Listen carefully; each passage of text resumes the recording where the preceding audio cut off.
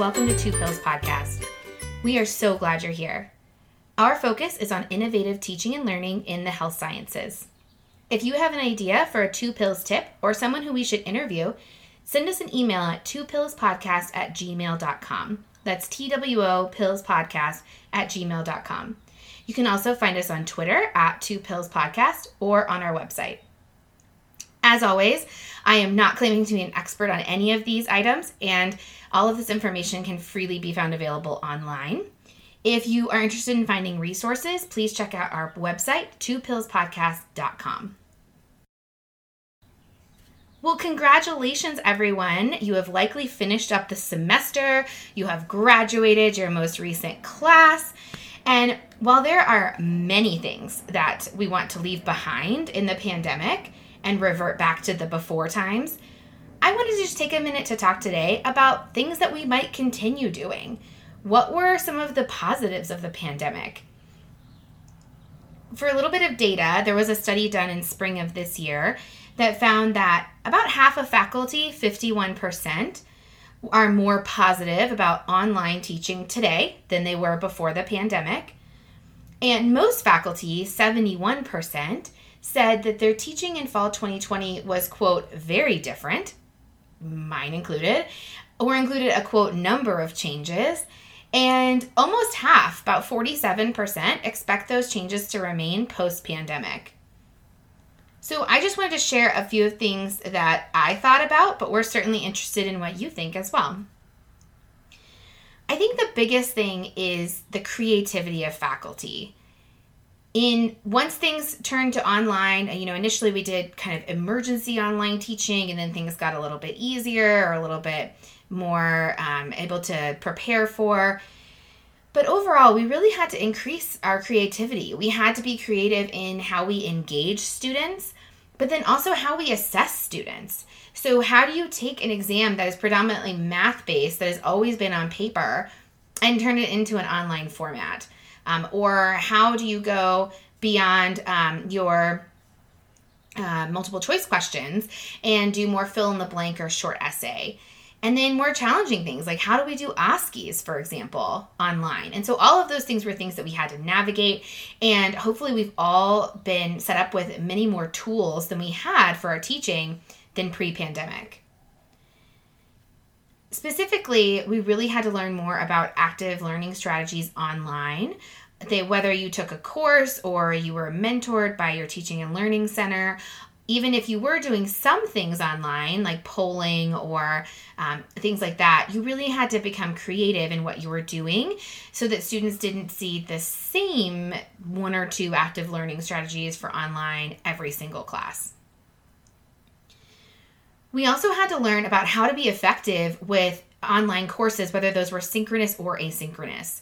I've learned a lot about the power of clear instructions, the power of having things lined up exactly how you want students to navigate through them. And I think one of the most powerful ways that I learned that was becoming a student in an asynchronous online course myself. And so when the instructors intentionally did not give us instructions because they wanted us to see what it was like to be in an online asynchronous course. And so when you're trying to figure out which module and where to start and when is this due, it was really impactful in what our students are experiencing and how wonderful things can be, such as intro videos where we're going over exactly how they should navigate the course, numbering things. Even things like now, one of the things I'm going to continue doing forward is within our modules, instead of just having the topic, like endocarditis, for example, is something I teach, having the date. So endocarditis, March 25th, next to it. And something as simple as that, whereas I know when I teach endocarditis, but when you're a student juggling multiple courses that are all online, it's so nice to just have an anchoring point of that date so you know exactly what your material you're supposed to be taking in and preparing for in class. I think another thing we've all had to do is really embrace essentialism in our teaching.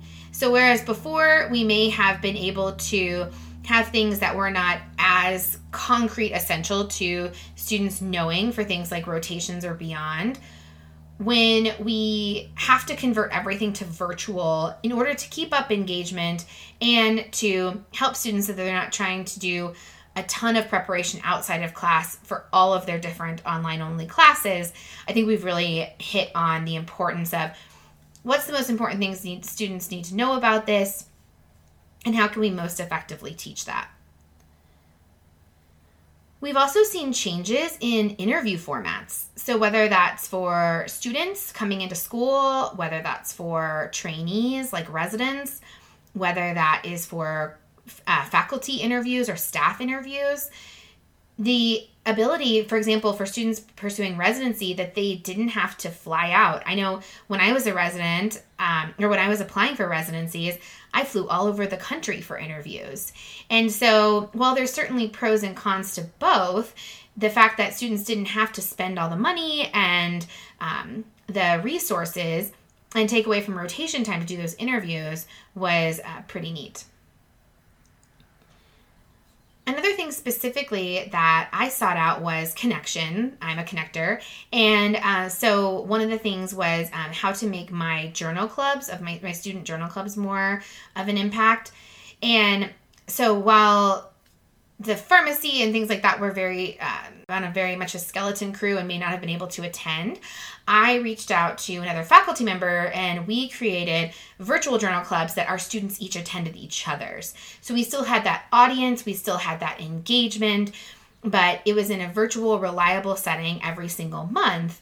And that way, again, the students still had the experience of presenting to an audience, and we had a very interested and engaged audience because we had planned this in advance and set aside rotation time. So that was something that we're planning to keep even after the pandemic, just to keep up that connection because it was such a great mutual agreement between us. At graduation, students were talking a lot about their roles in the pandemic. So a lot of them were involved with vaccines, of course. And so they were right with us learning about the vaccines, how to prepare, administer, and document vaccines.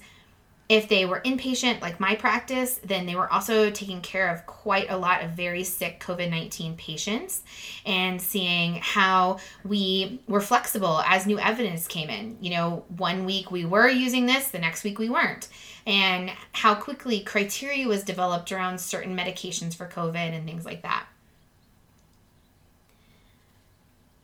I think also students, in addition to developing some new problem-solving skills, I also saw a sense of connection among them and empathy for their fellow classmates. We all as faculty probably had some very difficult times during the pandemic, and our students did as well. And I feel like their classmates really stepped up in helping them, being there for each other, even if it was virtually. So that was really, really nice to see. One of my favorite things was connecting more with students and faculty more holistically. With things like video conferencing, we are literally seeing into each other's lives. And so whether there's kids in the background, noise in the background from roommates, and for example, when we had a virtual orientation, each of our advisees introduced their dogs, for example. And I know a lot of people are doing things like that. And when we had virtual rotations and the daycare was closed, sometimes students saw my toddler, and it just kind of, I think, took down some of that big wall between personal and professional. And while of course we want to keep things professional, I think it really did give us a glimpse into everything going on in a person's life. And so that really helped to get to know us more as people in addition to as professionals. And then finally, I think there were a lot of really great open discussions about mental health, resources for mental health, and well-being. We probably known that our students, especially in the health sciences, who tend to be perfectionists and type A and have a big workload, were probably stressed in prior years. But adding on the stressors of the pandemic, whether those were emotional, personal, financial, professional, all of those different types, really probably took more of a toll.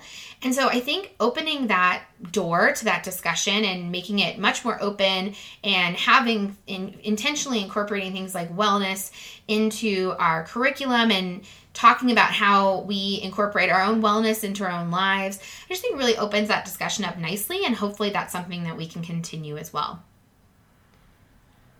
So those were some of the things that I had thought about. What were your positives of teaching during the pandemic? If you want to share with us, let us know on Twitter at 2pillspodcast or send us an email at 2pillspodcast@gmail.com. Thanks so much for tuning in, and I hope you have a wonderful start to your summer.